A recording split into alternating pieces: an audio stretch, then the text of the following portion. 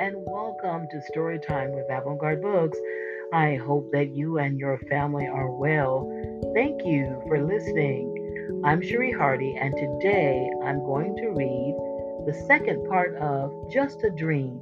This book was written by Chris Van Allsburg, and it was also illustrated by Chris Van Allsburg. Well, if you have a copy, feel free to read along with me, but if you don't, it's quite okay. Get in a very comfortable place, get relaxed, and let's read Just a Dream. Walter looked up. A horse stood right over his bed, staring directly at him. In the saddle was a woman wearing cowboy clothes. My horse likes you, she said. Good, replied Walter, who wondered where he'd ended up this time. All he could see was a dull yellow haze. Son, the woman told him, spreading her arms in front of her. This is the mighty Grand Canyon. Walter gazed into the foggy distance. Of course, she went on, with all this smog, nobody's gotten a good look at it for years. The woman offered to sell Walter some postcards that showed the canyon in the old days. They're real pretty, she said. But he couldn't look. It's just a dream, he told himself. I know I'll wake up soon, back in my room. But he didn't.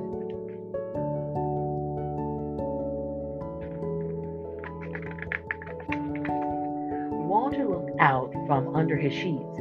His bed was flying through the night sky. A flock of doves passed overhead. One of them landed on the bed, and to Walter's surprise, he began to speak. I hope you don't mind, the bird said, if I take a short rest here.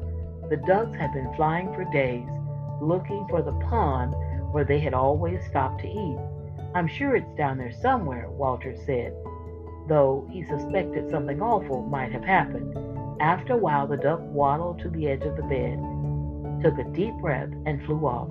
Good luck, Walter called to him. Then he pulled the blanket over his head. It's just a dream, he whispered, and wondered if it would ever end. Then finally,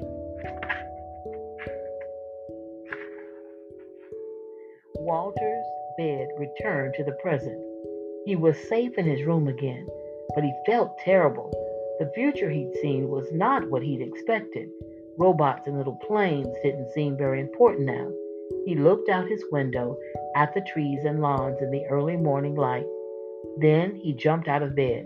He ran outside and down the block, still in his pajamas.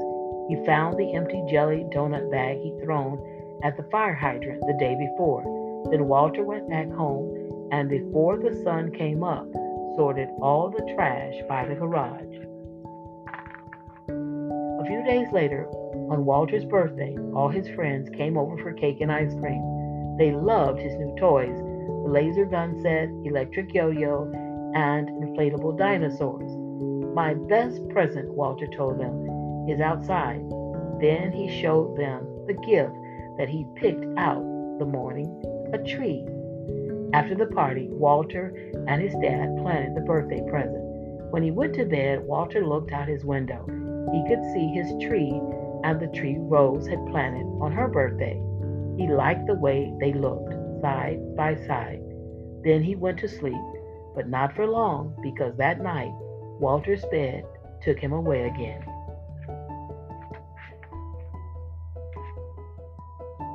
When Walter woke up, his bed was standing in the shade of two tall trees. The sky was blue. Laundry hanging from a clothesline flapped in the breeze. A man pushed an old motorless lawnmower. This isn't the future, Walter thought. It's the past. Good morning, the man said. You found a nice place to sleep. Yes, I have, Walter agreed. There was something very peaceful about the huge trees next to his bed. The man looked up at the rustling leaves.